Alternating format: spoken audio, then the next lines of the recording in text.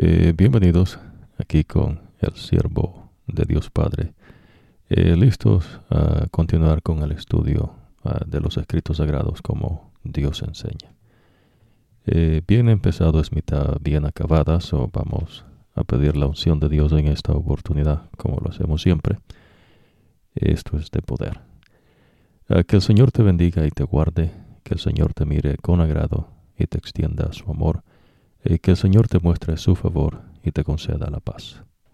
Amado Padre que moras en las alturas de los cielos, santificado, glorificado sea tu nombre.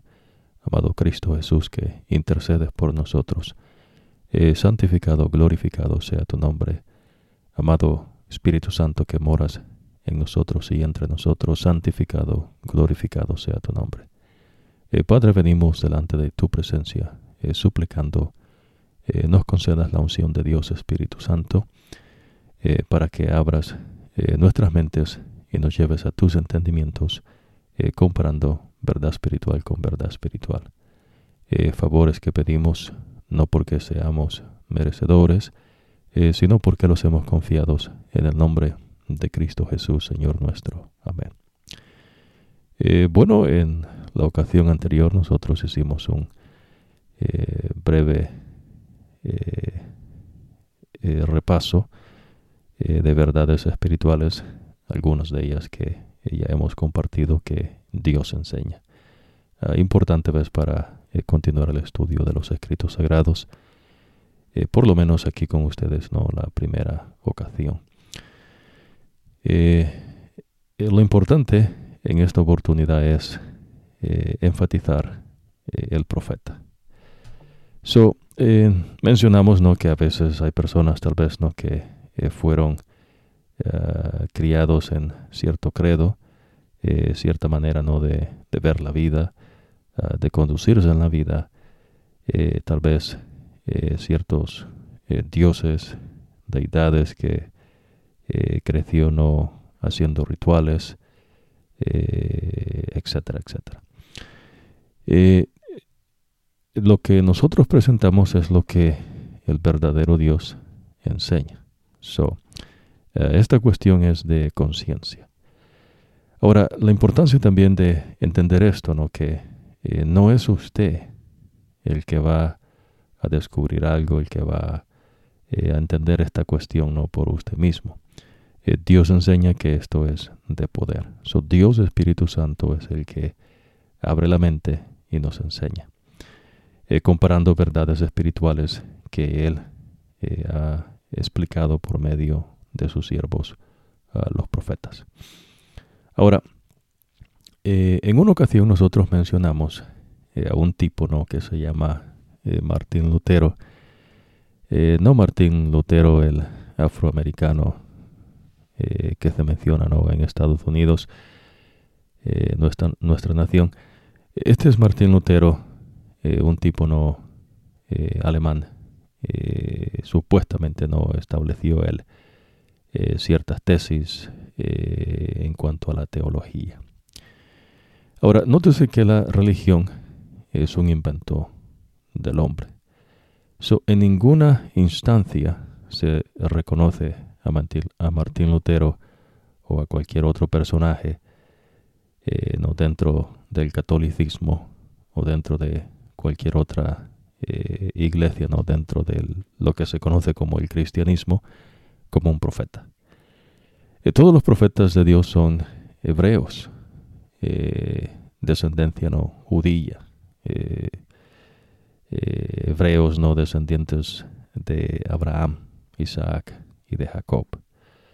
El Dios que habla es el Dios de Abraham, de Isaac y de Jacob.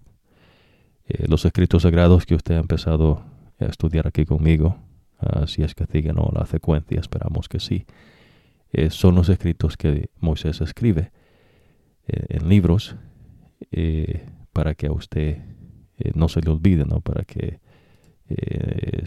usted pueda memorizárselos. ¿Verdad? Pues para eso Dios nos ha dado capacidades de entendimiento, Pero no es de preocuparse, ¿no? A veces hay personas que tal vez le cuesta memorizar algo, pues no se preocupe porque esta cosa es una manera de decir, ¿no? Dios es el que abre la mente y el que le va a ayudar. So, en cuestiones espirituales, solamente Dios es el que hace. El hombre no tiene nada que hacer ahí, ¿no? So, entonces, el libro, nosotros aprendimos, ¿no?, que Moisés le escribe algo a Josué, que Dios le manda ese mensaje. So, usted aprendió ahí que cuando Dios habla, el profeta entonces da el mensaje, y una vez el profeta recibe el mensaje, simplemente da el mensaje a quien Dios dice que se le dé. So, no es cuestión, ¿no?, de que una persona va a revisar ese mensaje y va a tratar, ¿no?, de canalizarlo de alguna manera tal vez distintiva, diferente, ¿no? Dios no enseña esas cosas, ¿no? Lo que Dios enseña es básicamente, ¿no?, que el profeta da el mensaje. So, la religión no es algo que Dios establece. So, Dios no establece religiones. Por eso usted va a empezar a ver, ¿no?, que ciertas iglesias siguen ciertas cosas dentro de una religión cristiana, otras siguen otras cosas, otros siguen otro. Y pues eso es bueno en el contexto, ¿ves?, de libertad. Es bueno porque los hijos de Dios podemos adorar a Dios como Dios pide. Y pues cada quien hace lo que quiere después, ¿no? So la importancia, ¿ves?, del libro es eso. El libro está para que usted se recuerde, ¿no?, y memorice lo que Dios ya habló. Ahora, en las cuestiones espirituales, Dios no cambia, Dios no muda, Dios no hace experimentos científicos, Dios no hace trial and error, Dios no usa la literatura humana, Dios no usa, no, escritores humanos. Aquí está con el verdadero Dios, aquel que conoce todas las cosas, aquel que es todo poder y que hace como Él quiere. Y el querer de Dios es bueno. ¿Se entiende, no? Sumamente importante, ¿ves?, para que usted no se haga de ideas y conceptos equivocados. Cuando Dios da el mensaje, no lo da para que usted trate, ¿no?, de encontrar algo allí que le sirva y otras cosas no. Que usted decida, no, bueno, esto sí, esto no. Y entonces usted se hace de su propio credo y entonces usted empieza, ¿no?, a canalizar su entendimiento, ¿no?, su filosofía, que en el contexto, ¿no?, espiritual, dicen ellos, no, digamos, mejor dicho, en el contexto de religión, es básicamente, ¿no?, una teología. Un buen filósofo es un buen teólogo es un buen filósofo, la misma cosa, ¿no?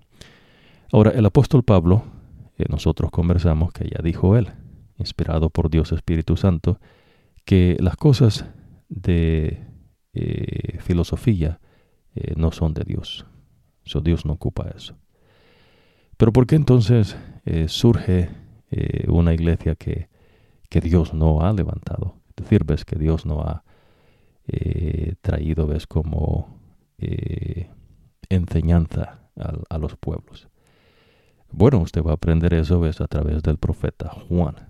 Juan, que fue uno de los discípulos que anduvo con Jesús, él recibe la revelación de Jesucristo, y al recibir la revelación de Jesucristo, ¿no?, que se conoce también como el Apocalipsis o el libro de revelaciones, aparentemente es un libro muy complejo.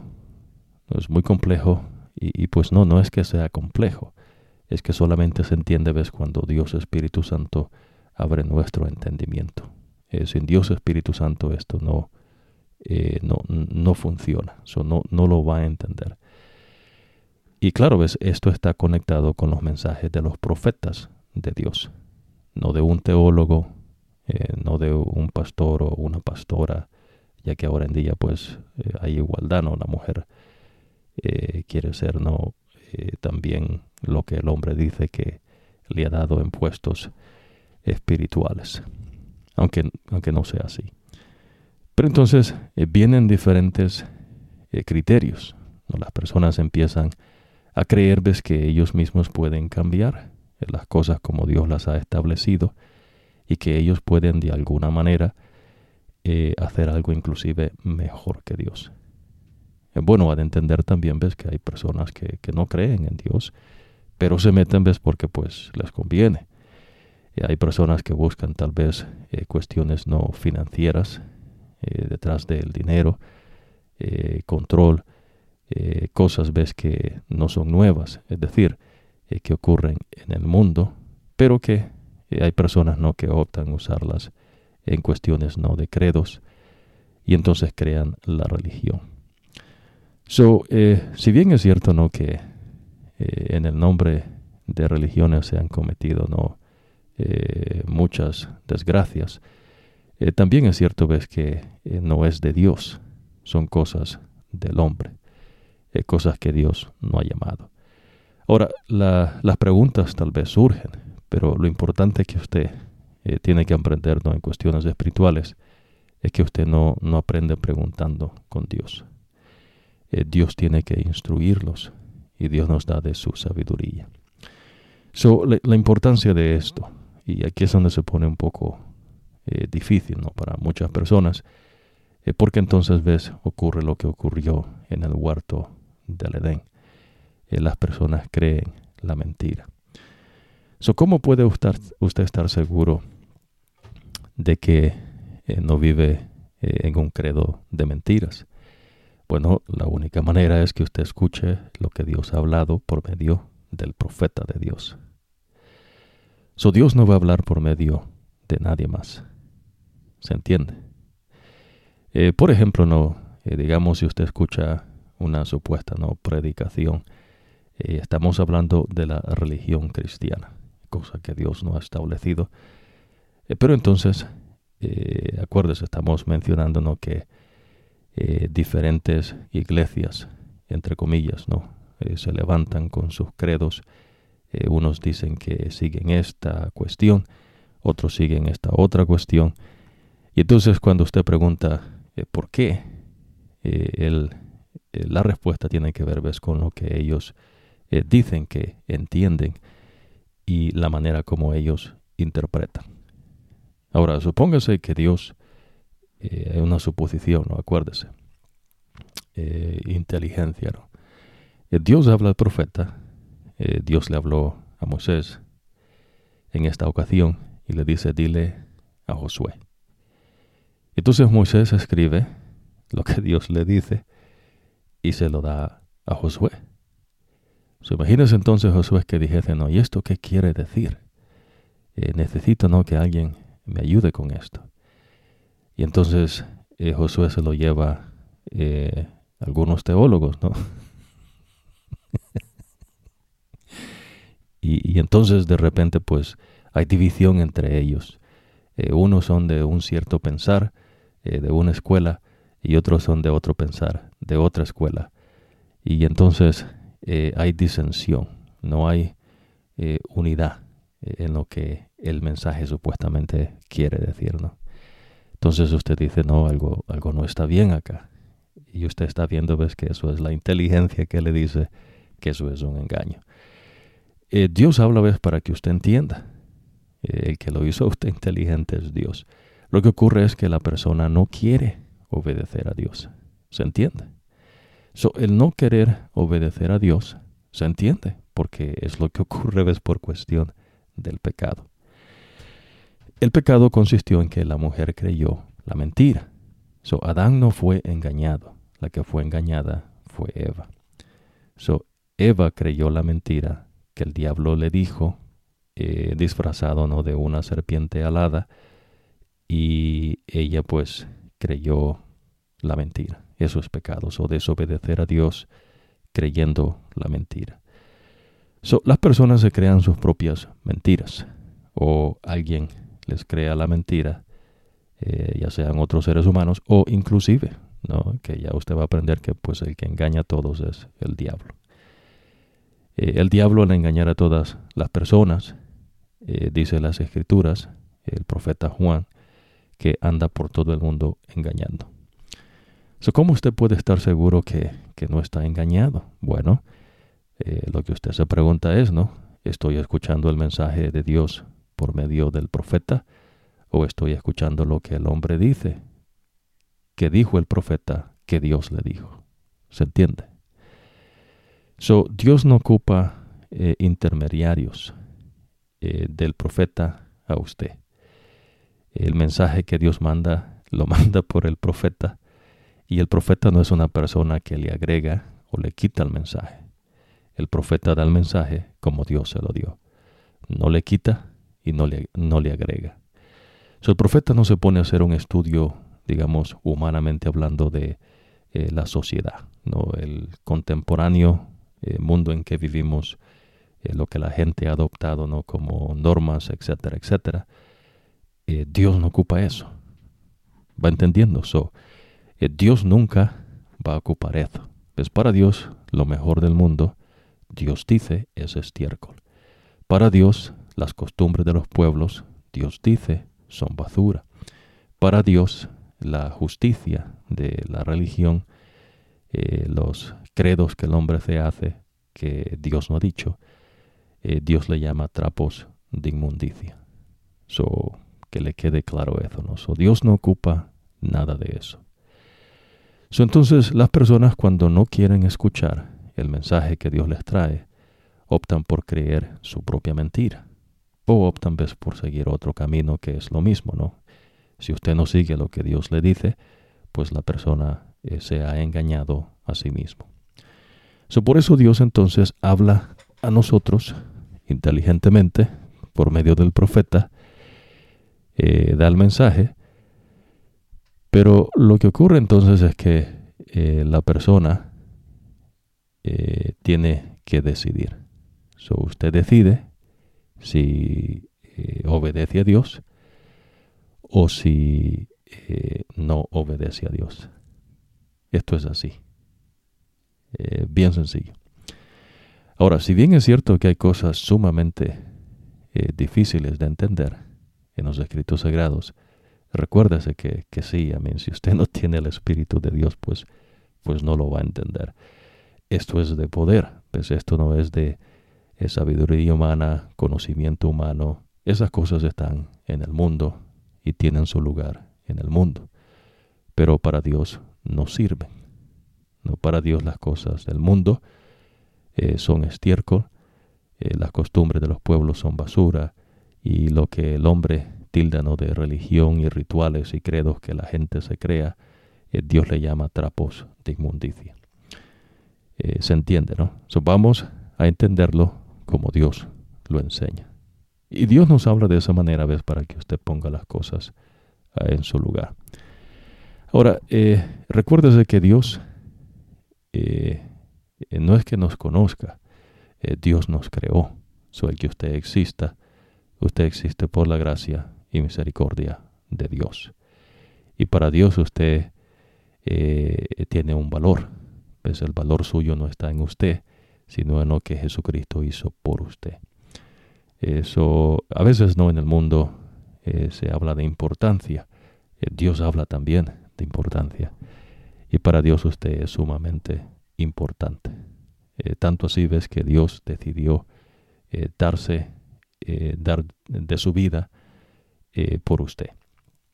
¿No? Cosas que poco a poco va a ir entendiendo. Pero en esta oportunidad eso se hace difícil, ¿no? Porque si usted creció con un credo, creció no haciendo ciertos rituales, y usted nunca preguntó el por qué, o tal vez preguntó y entonces la respuesta es, bueno, así han hecho mis antepasados, ¿no? Mis padres, mis abuelos, mis tatarabuelos, y así va tal vez usted hasta unas 20 generaciones atrás, y usted tiene, ¿no?, un precedente de esa manera. Para Dios, pues eso no cuenta, pues sale sobrando. Y entonces Dios le habla así, de esta manera. Muy importante eso. Entonces el mensaje, el profeta lo escribe en un libro para que usted se lo memorice y nunca se olvide. de lo que Dios ha dicho. Es decir, ¿ves? Dios ya habló. Dios no va a cambiar ese asunto. Dios no va a estar diciendo no, como la ciencia humana en cosas verdaderas científicas. Bueno, entendíamos así, pero no era así. Ahora tenemos un mejor entendimiento, supuestamente, ¿no? Y entonces lo que se creía que era así, ya no es así. ¿Se entiende eso? Dios no es así. ¿Ves? Dios es todo sapiente. Dios no hace estudios. Dios no hace método científico. Para Dios eso no sirve para nada. ¿Ves? Es estiércol. Y por eso usted va a aprender, ¿ves? Que Dios y el mundo no se lleva. Si usted se hace amigo del mundo, se hace enemigo de Dios. Y si usted se hace amigo de Dios, usted se hace enemigo del mundo, automáticamente. Pero claro, no, vivimos en el mundo, pero no somos del mundo. Ya usted va a aprender qué quiere decir eso, para que no salga usted con sus ideas, ¿no?, sumamente grandes, ¿no?, y supuesto entendimiento que pues no se sabe de dónde tal vez lo saque. Acuérdese de que Dios le va a explicar cómo es eso. ¿Ves? Jesús vivió en este mundo, pero Jesús no era de este mundo. Claro, ¿ves? Jesús es Jehová de los ejércitos que se hizo hombre. Pero acuérdese, Jesús hombre habitó entre nosotros. Dios se hizo hombre. Por eso la importancia del libro. Ahora, supóngase entonces que alguien le dice que la Biblia, ¿no?, que es colección de libros, la palabra, sí contiene profetas de Dios. Y contiene libros que se escribieron, ¿ves?, por el profeta. Y se han traducido a diferentes idiomas. El profeta que escribe antes de Jesús escribió en arameo y en hebreo, 2 idiomas. Los profetas que escriben después de Jesús escriben en griego. Ahora, el idioma en sí no es nada especial. ¿Ves? No hay nada de especial. Lo especial es el mensaje que Dios da, ¿no? Pero entonces los escritos sagrados se han traducido, traducido a diferentes idiomas. No hay versiones de la Biblia, hay traducciones. Algunas traducciones son más veraz que otras, y pues cada quien va a dar cuentas a Dios. Pero ves, es importante que usted pueda tener el mensaje. El mensaje no cambia. Y eso es lo interesante, ¿no? Entonces el libro está allí porque el profeta escribe, porque Dios le dice que el mensaje que le da lo escriba. Ya más adelante usted va a aprender en ciertas instancias con ciertos profetas que en una ocasión no destruyen un libro que se escribió, y en otra ocasión Dios le dice al profeta que lo queme, y en otra que lo tire al agua. Son cosas que Dios hace, ¿ves?, para que apela a Dios a su inteligencia. ¿Se entiende, no? Juan, el profeta Juan, que escribe el Apocalipsis, es uno de esos profetas después de Jesús, y de allí no hay profeta que Dios levante. ¿Se entiende, no? Ahora, todos estos profetas son hebreos. ¿Ves? No hay profetas que sean de la gente que vivía no en Europa, lo que hoy se conoce como Europa, mucho menos no Inglaterra, que está más allá, más lejos. Hago la referencia, no más allá, más lejos de Europa. Tampoco no de gente del Asia, o digamos de la India, o de lo que se conoce hoy como las Américas, o del África. Ya usted aprendió, ves, que el pueblo hebreo que Dios establece, Dios lo establece por medio de Abraham, y Abraham no es de Europa, no es de allá de Inglaterra, que estos pueblos ya estaban allí. ¿Se entiende, no? Simplemente que no se llamaba como se conoce hoy en un mapa, ¿no? Pero en los escritos sagrados Dios le da ubicaciones de dónde y de qué parentela, de qué pueblo son ciertas gentes. Dios le explica ahí. Digamos, los árabes también, ¿no? La gente que está en el África, lo que se conoce como el África. Dios llamó a Abraham de la ciudad de Ur, que está un poco más adentro del Medio Oriente, y de ahí Dios lo sacó porque Él va a establecer un pueblo. Ya usted aprendió la descendencia de Adán hasta Abraham. Y si a usted le interesa la edad de la tierra, Dios dice, ves que la tierra tiene aproximadamente 3.000 años, ¿no? 2.800 y algo de años, desde Adán hasta Abraham. Ahora, la edad de la tierra, pues, no importa, ¿no? Pero hay gente, pues, que se enfoca, ¿no?, en ciertas cosas que, pues, Dios no le interesa, ¿no?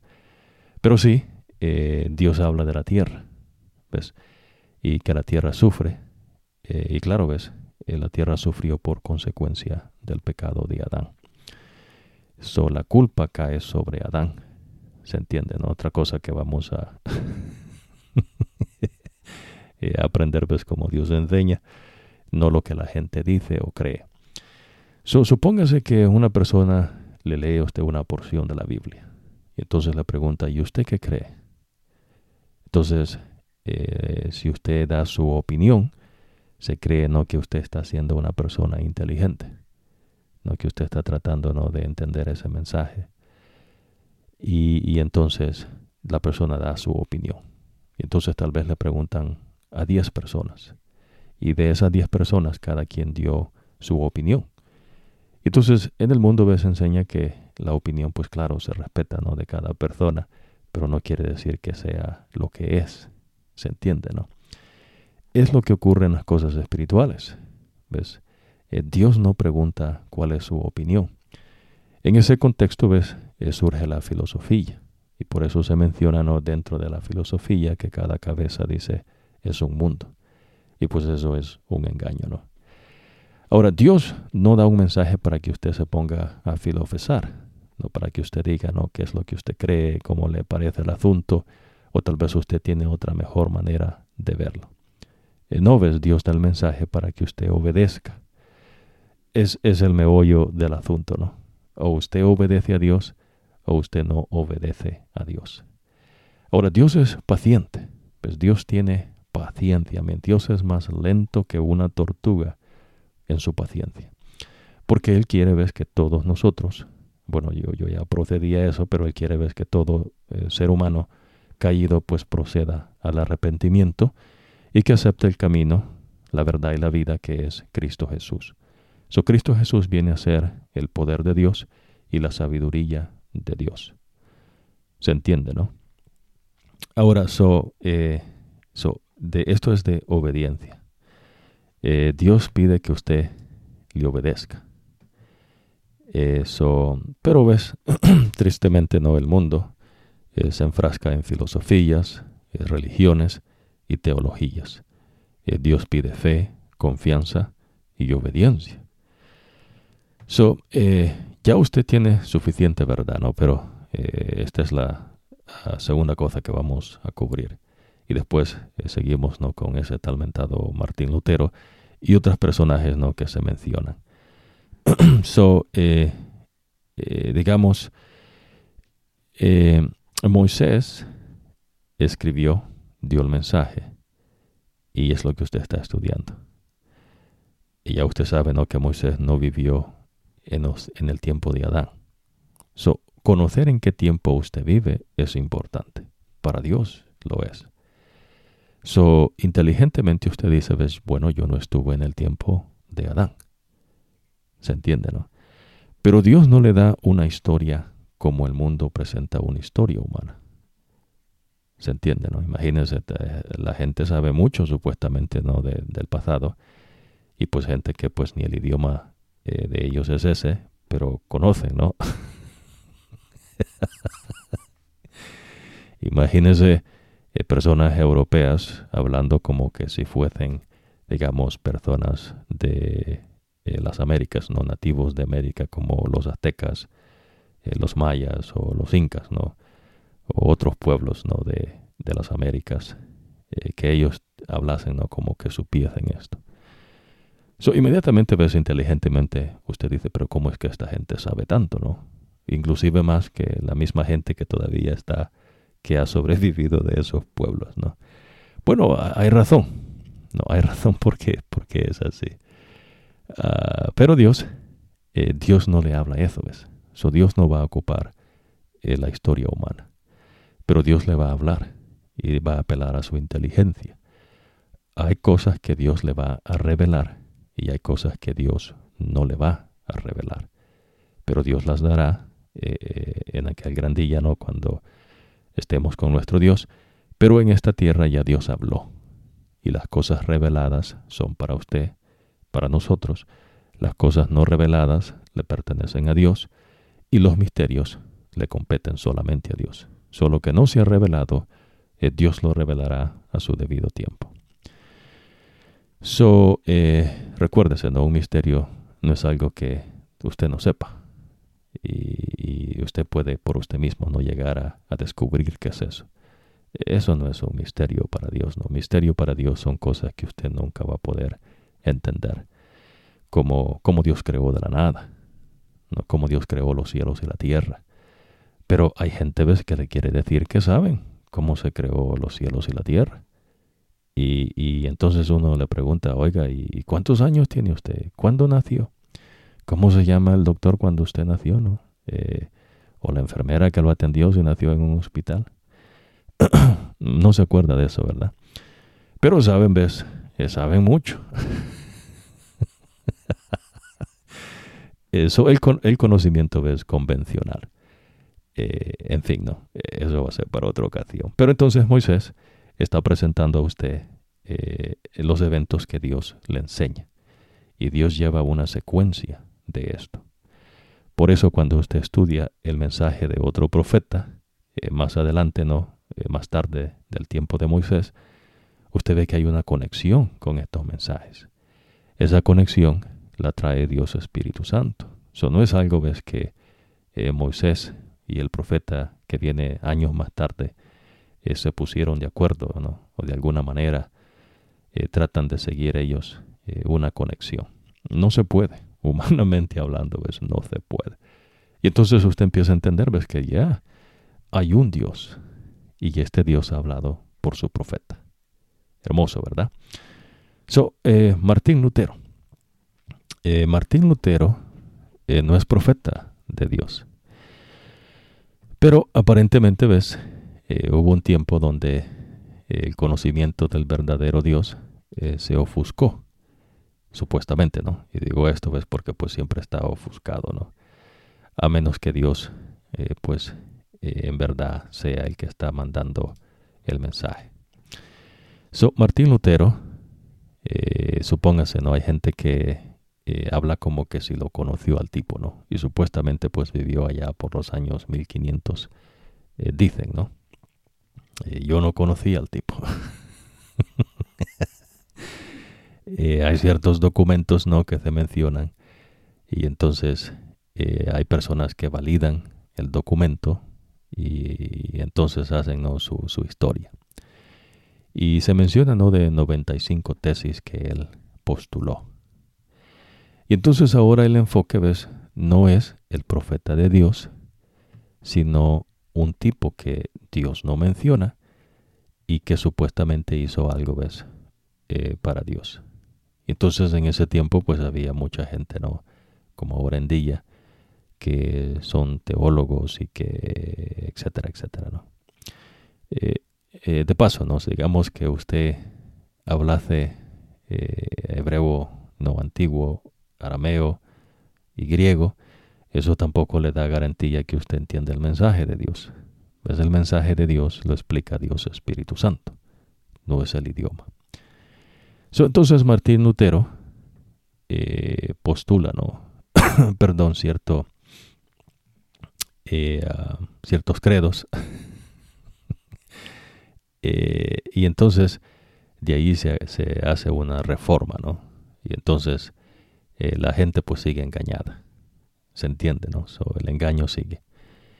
¿Cómo es que se pasó de los discípulos de Jesús a una iglesia, ¿no?, católica romana? Y para el católico romano, si usted no es católico romano, pues usted es un protestante. Y entonces hay esa disensión, ¿no?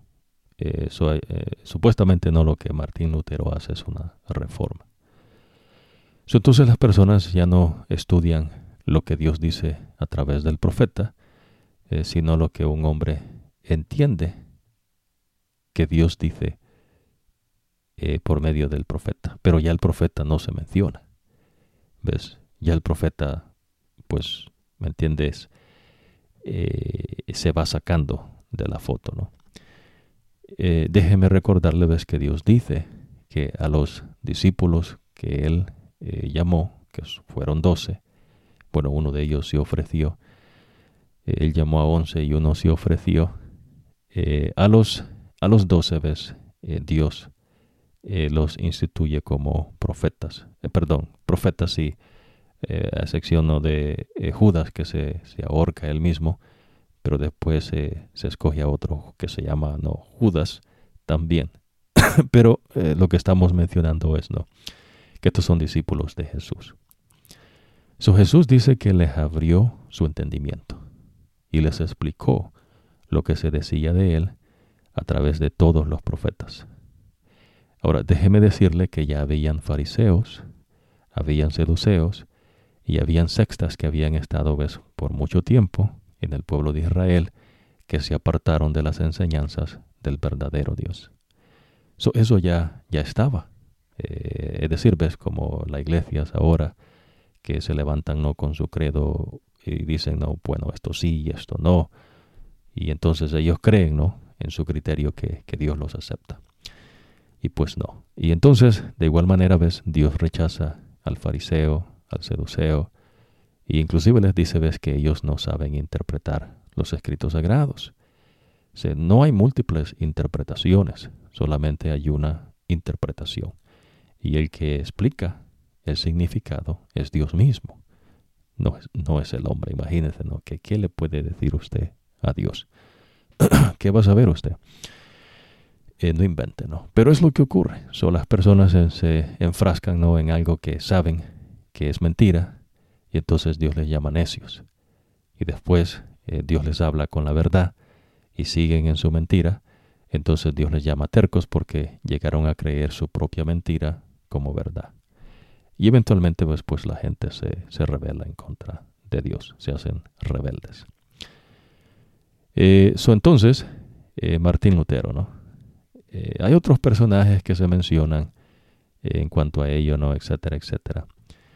Pero tiene que entender, ¿no?, Dios habla por medio de su profeta. Dios no habla, ¿ves?, por medio de ningún teólogo. Ya Dios habló. Ahora, el que abre la mente para que usted entienda el mensaje es Dios, Espíritu Santo. No hay, ¿ves?, una agencia que esté canalizando todo para Dios entre usted y Dios Padre. El intermediario entre Dios Padre y el hombre caído se llama Jesucristo. Y Jesús no ocupa a nadie más. ¿Se entiende, no? Digamos que usted aprende, ¿no?, del catolicismo y no aprende todo lo que ellos enseñan, sus liturgias, etcétera, etcétera, ¿no?, sus emblemas. Bueno, va a entender, ves, que todo eso pues no es del verdadero Dios. Es más, Dios habló de estas cuestiones por medio del profeta a Juan. Interesante, ¿no? Imagínense, este es Dios antes que ocurriese. Ya Dios había hablado también, ves, por medio del profeta Daniel. Por lo menos no le voy a mencionar estos nombres para que usted vaya en su mente, ¿no?, poniendo esto fresco, ¿no? Moisés, Josué, Samuel, Esdras, Nehemías, David, Asafat, Salomón, Isaías, Jeremías, Ezequiel, Daniel, Oseas, Joel, Amós, Abadías, Jonás, Miqueas, Nahum, Habacuc, Sofonías, Ageo, Zacarías, Malaquías, Mateo, Marcos, Lucas, Juan, Pablo, Santiago, Pedro, Judas. Eh, Hay ciertos libros, ¿no? En los escritos sagrados, como se conoce, ¿no?, en la Biblia, que vamos a ver, ¿no?, por qué es que no se sabe quién los escribe. ¿Se entiende, no? Supóngase, dan una colección de libros y están los verdaderos profetas de Dios, pero hay unos libros que le dicen que no se sabe quién los escribió. Ajá, ¿no? Imagínese Jesús, ¿no?, que le hubiese dicho a sus discípulos, esta es una suposición, ¿no? Está este libro, pero no se sabe qué profeta lo escribió, pero el mensaje tiene ciertas similitudes, tiene cierta manera, ¿no?, de verse. Jesús no habló así, ¿ves? Jesús identificó el profeta. Y eso es bien importante. ¿Por qué, ves? Porque Dios así lo ha dicho. ¿Ves? Dios no cambia, Dios no muda. Dios no le va a cambiar el asunto. ¿Ves? Dios no va a cambiar de parecer. Dios no es un patético humano no caído en el pecado. En verdad Dios es el Señor, es el que sabe todas las cosas. Entonces, Dios identifica al profeta por nombre y lo que el profeta dijo. ¿Se entiende? Si usted no sabe quién escribe lo que supuestamente le están dando en un libro, ¿no?, que se llama la Biblia, si no se identifica al profeta, usted no acepta ese libro como de Dios. ¿Se entiende? Interesante ves que en ese libro, que no se sabe quién escribe, sino que se supone, se cree, aparentemente pues lo escribe cierto personaje, dicen, por la manera de escribir. Eso me suena, ves, o le tiene que sonar a ustedes como un invento. Es decir, ves, no se sabe sabiendo. Después vamos a explicar qué quiere decir eso, ¿no? No se sabe sabiendo. Pero si usted no sabe qué profeta escribió algo, no se acepta. ¿Se entiende? Eso es lo que Dios enseña. Ahora, Jesús identificó a los profetas y lo que el profeta dijo, que Dios le dijo. Punto. Pues Jesús no habló de los fariseos. Jesús no habló de las tradiciones de los fariseos, que ya habían mucha tradición. El vestuario que ellos usaban, ¿no?, que le inventaron más. Las alegorías que ellos decían en las esquinas, ¿no?, del mercado para que la gente los viera. Andaban bien limpios. Y entonces Jesús les dijo, ¿no?, en una ocasión, que andaban limpios por fuera, pero por dentro, ¿ves?, llenos de toda corrupción, ¿no?, que eran unos sepulcros blanqueados, ¿no?, o sea, que apestaban, ¿no?, hediondos de su basura, ¿no?, de su estiércol, de sus trapos de inmundicia, cosa que Dios no llamó. Usted ve la dificultad que ocurre cuando la persona no obedece a Dios. ¿Se entiende, no? Esto es lo difícil e imposible para el hombre de hacer, a menos que Dios Espíritu Santo habite en su corazón. Es decir, ves, el amor de Dios que habita en su corazón, que Dios le dé una mente nueva y que el que escriba en su mente nueva sea Dios mismo, Dios Espíritu Santo. Entonces las personas se crearon de sus propios rituales, sus propias liturgias, que Dios no llamó. En una ocasión le dicen a Jesús, no, mira, ¿por qué tus discípulos no obedecen el ritual, ¿no?, de lavarse las manos para que no se contaminen? Y Jesús dice, no, bueno, es que ellos no hacen sino lo que mi Dios Padre enseña. ¿Se entiende, no? Jesús mismo, ¿ves?, no lo pudieron doblegar, ¿ves?, para que siguiese la tradición de los fariseos o de los saduceos, cosas, ves, que después se convierten, ¿no?, en una religión del judaísmo. Y entonces Dios dice, ves, esas cuestiones son trapos de inmundicia, ves, no se ocupa. ¿Ves? Dios es duro, ¿no?, aparentemente, pero en verdad, ves, no. Es el amor de Dios, ves, Dios es justicia. Dios es compasivo, Dios es misericordioso, pero Dios no crea que usted le va a enseñar algo a Dios, ¿no? Y por muy ridículo que suene, pues hay gente que cree que sí, ¿no? Pero no. Entonces ves, lo que ocurre es que hay personas, pues, como la mente de Dios dice, ves que es engañosa y extremadamente corrupta. Eso entonces ves, el enfoque no es Martín Lutero, ¿me entiendes? No es cuánta persona salió. Hay cosas que se dicen, ves, que usted no tiene manera de validar lo que se dice que ocurrió. Ciertas personas, ¿no?, que tal vez estudian documentos y en la historia humana no tienen su manera, su método de tratar de verificarnos si algo es de lo que se dice que es, está allí, ¿no? Pero ya usted sabe lo que Dios dice, ¿ves? Pues hay gente, ¿no?, que le quiere inventar un cuento. En la historia humana no siempre el que gana inventa su cuento, inventa su fantasía, etc. Dios no es así, pues Dios le dice cómo son las cosas y Dios dice, ves, eso por medio del profeta. Y ya usted va a aprender, ves, de ciertos pueblos, babilonios, los medos y los persas, los griegos, los romanos y los que están, ves, ahora en tiempo, ¿no?, que es el romano, ¿no?, que es representado por el metal del hierro, junto, ves, con el barro. Ya usted va a aprender que no se pueden unir. Entonces, dependiendo de qué credo usted tenga, cuando viene el conocimiento del verdadero Dios, usted entonces, por el poder de Dios, usted sigue las enseñanzas de nuestro Dios, su sabiduría de Dios y su instrucción de Dios. La sabiduría de Dios es más preciosa que el oro refinado y la instrucción de Dios es más preciosa que la plata refinada. Dios lo está instruyendo, Dios le está dando de su sabiduría. Uno obedece lo que Dios dice. Supóngase que usted dejase de comer. No se calcula, no, ahora en día, ya que el hombre, pues, su fuerza ha decaído. Una persona, digamos, tal vez no pueda sobrevivir más de 3 días sin agua o 4 días. No sé, no su constitución física, pero bueno, averaje, ¿no? 3-4 días y no más de unos 20 días sin comer, ¿no? Comida. Se muere, ¿no?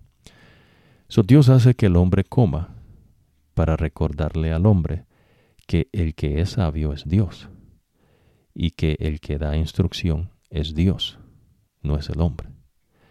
Pero usted va a ver personas, ¿no?, que supuestamente conocen el universo y saben todo del universo. Y entonces uno pregunta, oiga, ¿y qué pasa si usted deja de comer? La respuesta es obvia, ¿no? Inteligentemente dice, se muere. ¿O qué pasa si usted deja de tomar agua más de 4 días o 3, ¿no?, dependiendo de su constitución física? La persona dice, pues se muere. ¿Se entiende, no? En la creación, Dios hace al hombre a su imagen y semejanza. Le crea compañía con los animales, pero el hombre no encontró una compañía ideal. Pues se sintió solo. No miraba a otro como él, pero Dios entonces le creó una mujer.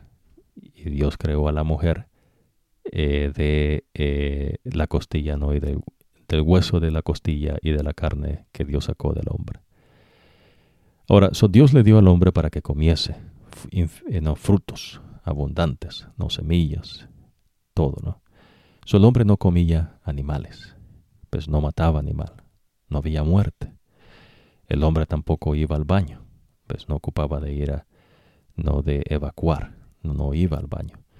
Comía, pero no iba al baño. Hermoso, ¿verdad? Eso es la perfección de Dios.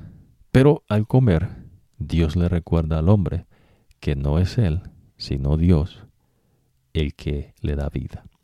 Por eso Dios dice, ya usted aprendió, ves, que no solo de pan vive el hombre, sino de toda palabra que sale de la boca de Jehová.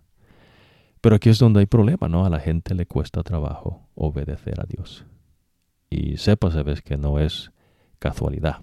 Es básicamente, ves, porque el pecado hace esa separación de Dios con el hombre que cayó en pecado. No le cree a Dios, pues cree la mentira.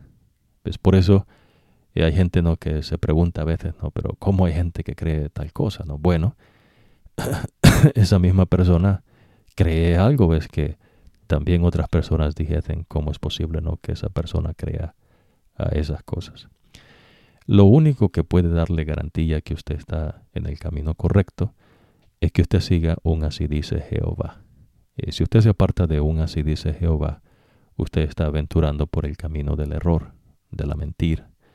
Y hay muchos engaños. Jesús dijo, ves, que vendrían muchos en su nombre, pretendiendo ser Jesús, y que vendrían muchos falsos profetas. Imagínense cuántos falsos profetas hay, ¿no? Supuestamente que Dios les habló, y pues Dios no les ha hablado, ¿no? Un profeta de Dios, ya usted aprendió, ¿no? Si usted vive en el tiempo de ese supuesto profeta, Dios va a manifestar, ves, ciertas cuestiones. Físicamente usted va a ver cuando la persona dice, ves, que tiene una visión, cuando Dios lo arrebata. Pero si usted no vive en ese tiempo, o aunque usted esté en ese tiempo, lo que uno ve es el mensaje, lo que dice el profeta que Dios le dijo. Si ese mensaje va en contra de las verdades que ya Dios habló, entonces ese no es un profeta de Dios. ¿Se entiende, no? Hermoso, ¿no? Entonces el problema es que la gente no le obedece a Dios. Entonces cada quien se hace de su credo y cada quien agarra por su lado. El profeta Isaías menciona esto. Esto no es algo nuevo. Dice el Señor, ves, que cada quien agarró por su lado. Y entonces todo el mundo, ves, cree saber las cosas. Todas personas pretenden tener conocimiento. Y entonces uno pregunta, oiga, ¿y qué pasó con fulano de tal? Dice, bueno, se murió, pero y que no sabía tanto. Ya, se murió. Ya ves, la paga del pecado es la muerte. Y así como Martín Lutero, pues hay otras personas, vamos a profundizar más adelante en eso, pero no son profetas de Dios. ¿Se entiende, no? Ya Dios habló por medio de sus siervos, los profetas. Y estos profetas de Dios son personas, ves, que Dios levantó del pueblo que Él instituyó, ¿no? Antes de Jesús y después de Jesús, Dios habló por medio de sus siervos, los profetas, y en estos últimos días por medio de su Hijo amado Cristo Jesús. Hermoso, ¿no? Dios pide obediencia. Y es lo que Dios les está enseñando al pueblo de Israel después de ser esclavos por los egipcios, 430 años. Ahora Dios los ha traído para que lo adoren a Él. Dios les está enseñando, les da de su sabiduría y les da de su instrucción. Recuérdese, ¿no? Hay gente que va a agarrar una cosa sí, otra no, y después tratan de mezclar eso, ves, con las enseñanzas de otras personas, de otros filósofos, de otras personas de renombre, de otros escritores, de otros que han sido científicos y no sé qué otra cosa. Y entonces tratan de mezclar eso, ves, con la pureza de las cosas de Dios, y no se puede mezclar. ¿Se entiende? No se puede. Ahora el Señor le dijo a Moisés, dile a los israelitas, si alguien peca involuntariamente, ¿se acuerdan, no, que estudiamos eso? Si la persona trae una oveja para ofrecerla como sacrificio por el pecado, será una oveja sin defectos. Todos estos animales que Dios pide que se sacrifiquen, Dios dice qué animal se traiga. Dios dice cómo se va a hacer el sacrificio. Aquí no hay filosofía, ves, aquí hay inteligencia. La gente entiende, ¿entiendes? Cometió este pecado, bueno, dice el Señor, trae un toro. Cometiste otro pecado sin saber, trae entonces, no, un chivo, si eres esta persona, una cabra, no, si es del pueblo, y ya vas a ver por qué, ¿no? El sacerdote es el que auspicia el sacrificio. Por eso Dios instituye, ves, el sacerdote. Ahora, si se llama a alguien como testigo para hacer una declaración contra otro, por algo que vio o escuchó y se niega a presentarse, está cometiendo un pecado y es culpable. En caso de que alguien toque algo impuro o el cuerpo muerto de un animal impuro, y sea un animal salvaje o doméstico, o un reptil impuro, queda impuro él mismo y es culpable aunque no se haya dado cuenta. Si alguien toca alguna impureza humana o cualquier cosa que lo que lo pueda dejar impuro, pero no se da cuenta de ese momento, será culpable cuando se dé cuenta. Ya, solamente Dios puede dar esto, ¿no? Si alguien hace una promesa a la ligera, sea para bien o para mal, y la olvida, será culpable en el momento en que se acuerde de ella. Por lo tanto, el que sea culpable en alguno de esos casos tendrá que reconocer su pecado. Imagínese si usted no reconoce su culpa. Delante de Dios, Dios dice que todos somos pecadores. Y entonces hay personas que dicen, no, pero yo no he pecado, yo no he hecho esto. Entonces te dice, ves, inconscientemente la persona peca. ¿Será que Dios se equivoca? No, Dios no se equivoca. Pero entonces veces va a traer al Señor una oveja o una cabra de su rebaño para sacrificio por el pecado. Entonces el sacerdote hará para esa persona la ceremonia de purificación por el pecado que cometió. Si alguien no le alcanza para comprar a un cordero, entonces le llevará al Señor 2 tórtolas o 2 pichones de paloma para el pecado que cometió. Uno será como sacrificio por el pecado y otro como sacrificio que debe quemarse completamente. Los llevarán al sacerdote y él ofrecerá primero el del sacrificio por el pecado. El sacerdote le romperá el cuello al ave, pero no lo separará completamente del cuerpo. Luego rociará la sangre del sacrificio por el pecado a un costado del altar y exprimirá el resto de la sangre en la base del altar. Este es un sacrificio por el pecado. Después el sacerdote presentará la segunda ave, siguiendo lo establecido por los sacrificios que deben quemarse completamente. De esta manera el sacerdote purificará a esa persona y quedará perdonada. ¿Cómo se aliviaba esta situación? Dios enseña, por medio de un sacrificio. El pecado, la culpa del pecado es grave para Dios y demanda, la vida. Y la manera como Dios inteligentemente les está enseñando eso es a través del derramamiento de sangre de animales.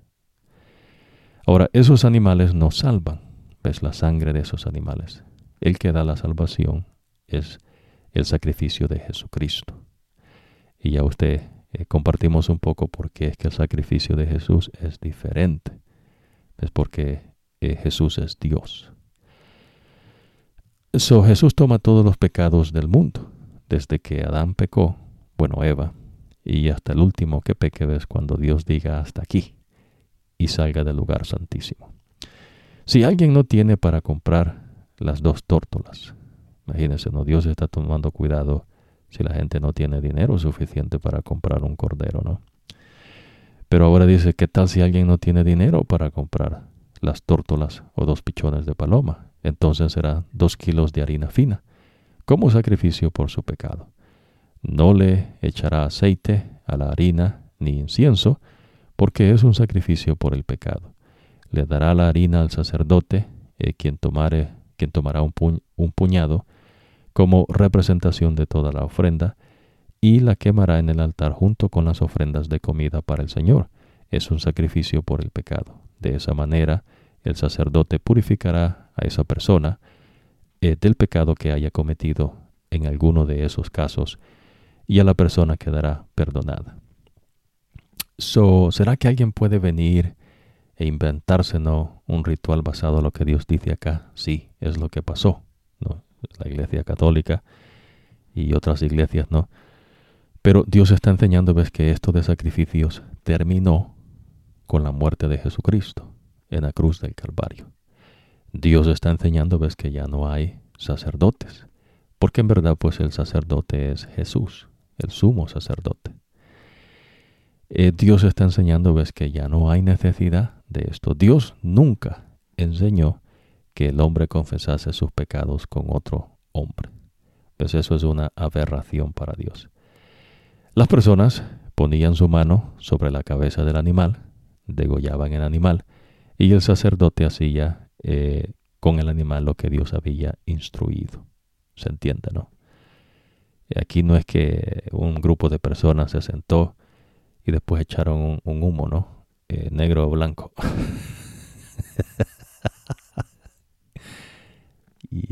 Ridículo, ¿no? No, pues Dios les está apelando a su inteligencia. La persona traía, ¿no? Si no tenía dinero, compraba 2 pichones o 2 tórtolas. Si no tenía ese dinero, harina. Pues, pero la persona era purificada por el sacrificio. ¿Se entiende, no? De esa manera el sacerdote purificará a esa persona del pecado que haya cometido en alguno de estos casos, y la persona quedará perdonada. El resto de la harina será para el sacerdote, como en el caso de las ofrendas de grano. El Señor le dijo a Moisés: el que sin intención cometa pecado y resulte culpable de fraude contra lo que ha sido consagrado al Señor, traerá un carnero sin ningún defecto como sacrificio de restauración al Señor.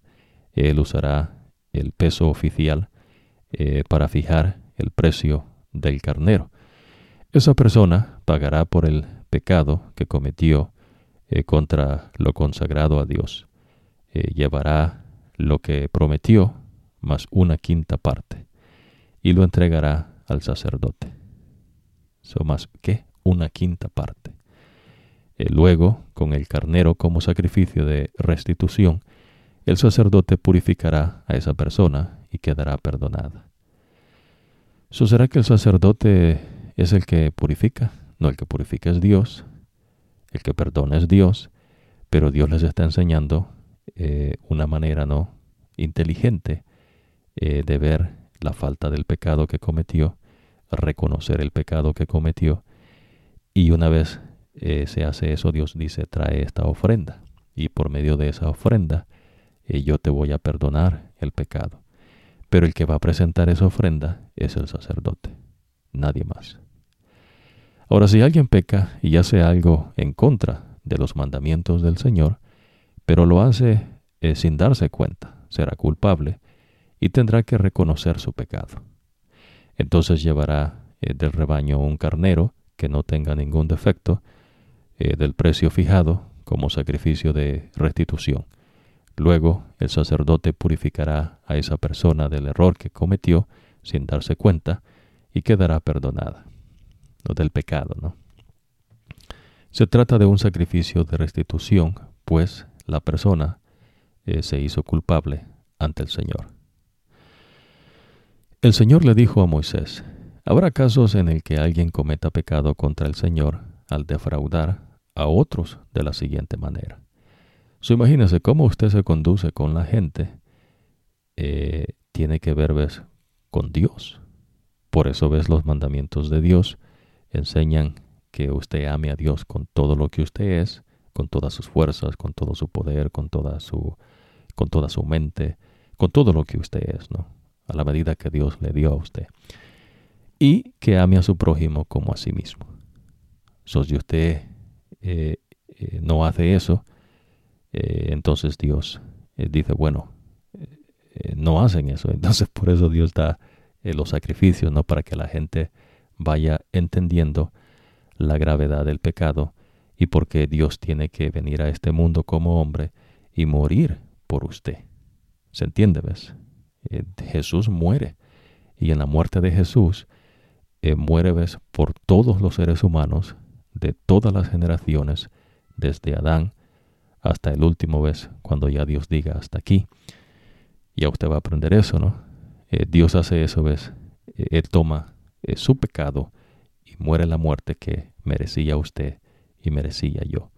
Y es lo que Dios les está enseñando a los hebreos de este tiempo, cuando Moisés está con ellos, de cómo hacer estos sacrificios.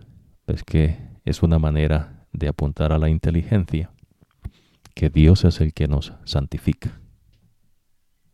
Pero Dios nos dice, ¿no?, el qué.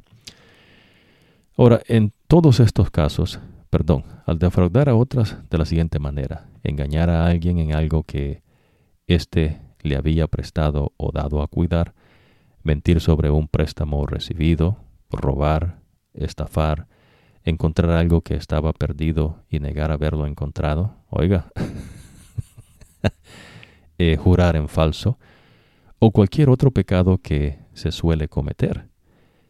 En todos esos casos, el que cometa es culpable y tendrá que devolver lo que se robó, lo que se apropió con engaño, lo que estaba cuidando o lo que negó haber encontrado. Cumplirá el juramento. Tendrá que devolver todo a su dueño, más una quinta parte del valor total. ¿Se entiende, no? Devolvía todo y le agregaba una quinta parte. Y lo hará el mismo día, que lleve su sacrificio de restitución. Llevará ante el Señor un carnero de su rebaño que no tenga ningún defecto, del valor fijado para un sacrificio de restitución.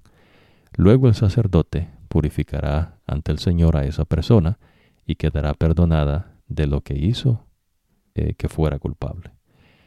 La culpa se le perdonaba, ¿no?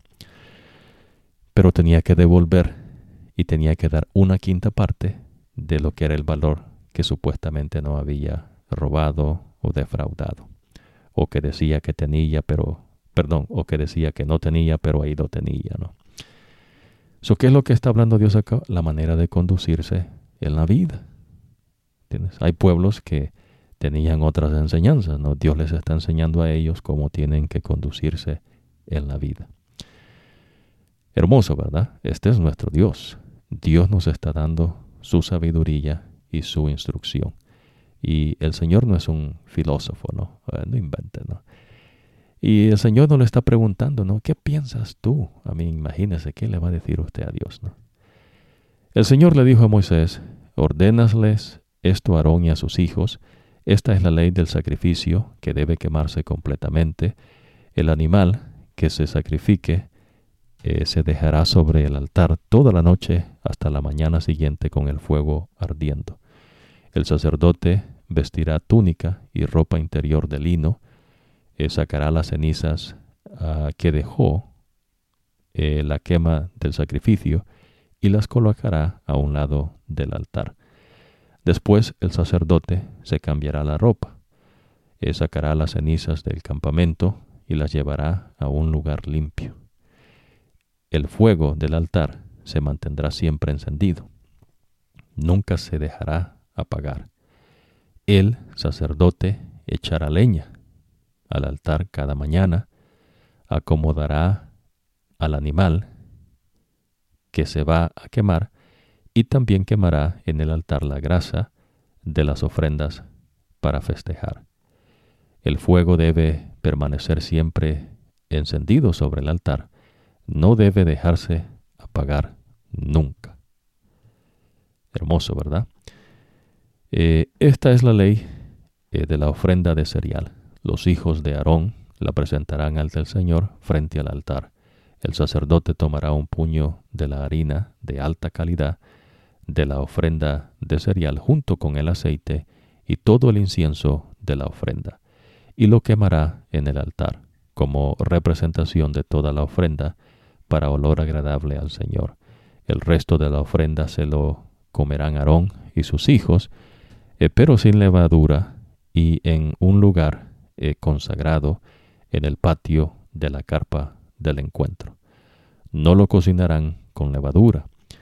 Ahora, ese resto de la ofrenda se lo ha dado a ellos como la parte que les corresponde de la ofrenda de cereal. Y es algo tan santo como lo son el sacrificio por el pecado y el sacrificio de restitución. Así que de generación en generación, todos los hijos varones, descendientes de Aarón, podrán comer la parte que les corresponde a ellos de la ofrenda, de las ofrendas quemadas al Señor. Todo lo que le toque esas ofrendas quedará consagrado. El Señor le dijo a Moisés, esta es la ofrenda que Aarón y sus hijos presentarán al Señor en el día que sean consagrados. 2 kilos de harina de la más alta calidad como ofrenda de cereal. Ofrecerán la mitad por la mañana y la otra mitad por la tarde permanentemente. La presentarán con aceite en un sartén y luego la presentarán bien mezclada, tajada en pedazos como ofrenda de cereal de olor agradable al Señor. Así es como el sumo sacerdote, descendiente de Aarón, preparará la ofrenda de cereal. Esta ofrenda siempre se ofrecerá al Señor y se quemará completamente. Todas las ofrendas que hagan los sacerdotes serán quemadas completamente, no se podrán comer. El Señor le dijo a Moisés, dales a Aarón y a sus hijos esta ley respecto a los sacrificios por el pecado. El animal que se ofrezca al Señor como sacrificio por el pecado será degollado en el mismo lugar donde se degüellan los animales que se van a quemar, pues es algo muy sagrado. El sacerdote que ofrezca el sacrificio por el pecado se comerá el sacrificio en un lugar consagrado en el patio de la carpa del encuentro. Todo lo que toque la carne del sacrificio quedará consagrado, y si la ropa llega a tocar salpicada de sangre, entonces hay que lavar la ropa en el lugar consagrado. Además, le romperá toda vasija de barro en la que se haya cocinado el animal del sacrificio por el pecado, pero si se cocinó en una vasija de bronce, solo habrá que restregarla y lavarla con agua. ¿De qué? De bronce. Imagínense, ¿no? Material, pero si es de barro, hay que quebrarla. Si es de bronce, solo hay que restregarla, no lavarla con agua. Todo varón que pertenezca a la familia del sacerdote puede comer la carne del sacrificio por el pecado, el cual es muy sagrado. Pero si la sangre del animal del sacrificio por el pecado fue llevada a la carpa del encuentro y empleada para purificación en el santuario, no se podrá comer la carne, sino que el sacrificio tendrá que quemarse en el fuego. Hermoso, ¿verdad? Bueno, vamos a hacer una pausa acá. Seguiremos en la próxima ocasión y estaremos especificando ciertas cosas con lujos de detalles, ¿no? Aunque ya hemos mencionado algunas en cuestiones de engaños. Ahora Dios nos habla y a esta cosa es entre Dios y usted. Entonces Dios presenta la verdad. Ahora usted decide, ¿no? Si usted sigue la verdad o sigue la mentira, ¿no? En que está o la que siga después, ¿no? Eso depende de usted. Ahora, Dios le está explicando de los tiempos. Acuérdese, en este tiempo se hacían sacrificios. Los sacrificios no eran cuestiones, ¿no?, de un tipo de personas. Aarón era una persona, un ser humano como todos, pero Dios le dio un puesto de servicio y ese puesto era hermoso, ¿no? Entonces Aarón era un sacerdote. Ya no hay sacerdotes, ya no hay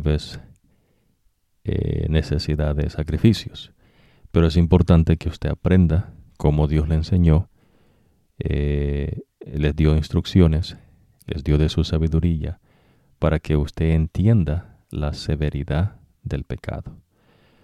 Es más, usted va a llegar a entender, ¿no? Porque es que entonces los seres humanos en la creación de Dios, ahorita estamos, ¿no?, por la condenación del pecado, pero en Cristo Jesús tenemos vida. Pero aún en la perfección, cuando Dios restablezca todas las cosas y haga una tierra nueva, toda su creación inteligente, vive de acuerdo a la sabiduría de Dios y a su instrucción. No hay instancias, donde otros seres le van a dar sabiduría a otros seres. ¿Se entiende? La sabiduría es Dios. Por eso, en las cuestiones espirituales, Dios habla de esta manera y le enseña a todo mundo. Todo mundo entendía el sacrificio que traía y por qué traía el sacrificio. Y lo que ocurría cuando se hacía el sacrificio. La persona era perdonada, la persona era purificada. Y entonces Dios estaba enseñando la razón, por qué el hombre muere. El pecado, ¿no?, que hace separación de Dios. Por medio de Moisés también Dios les enseña lo que ocurrió en la creación. Nadie más podía decir esto, solamente Dios. Y Dios no les está enseñando, una teología, una filosofía. Dios no les está preguntando qué piensan ustedes, ¿no? ¿Tienen algo que decir? Bueno, Dios les bendiga y nos vemos en la próxima ocasión.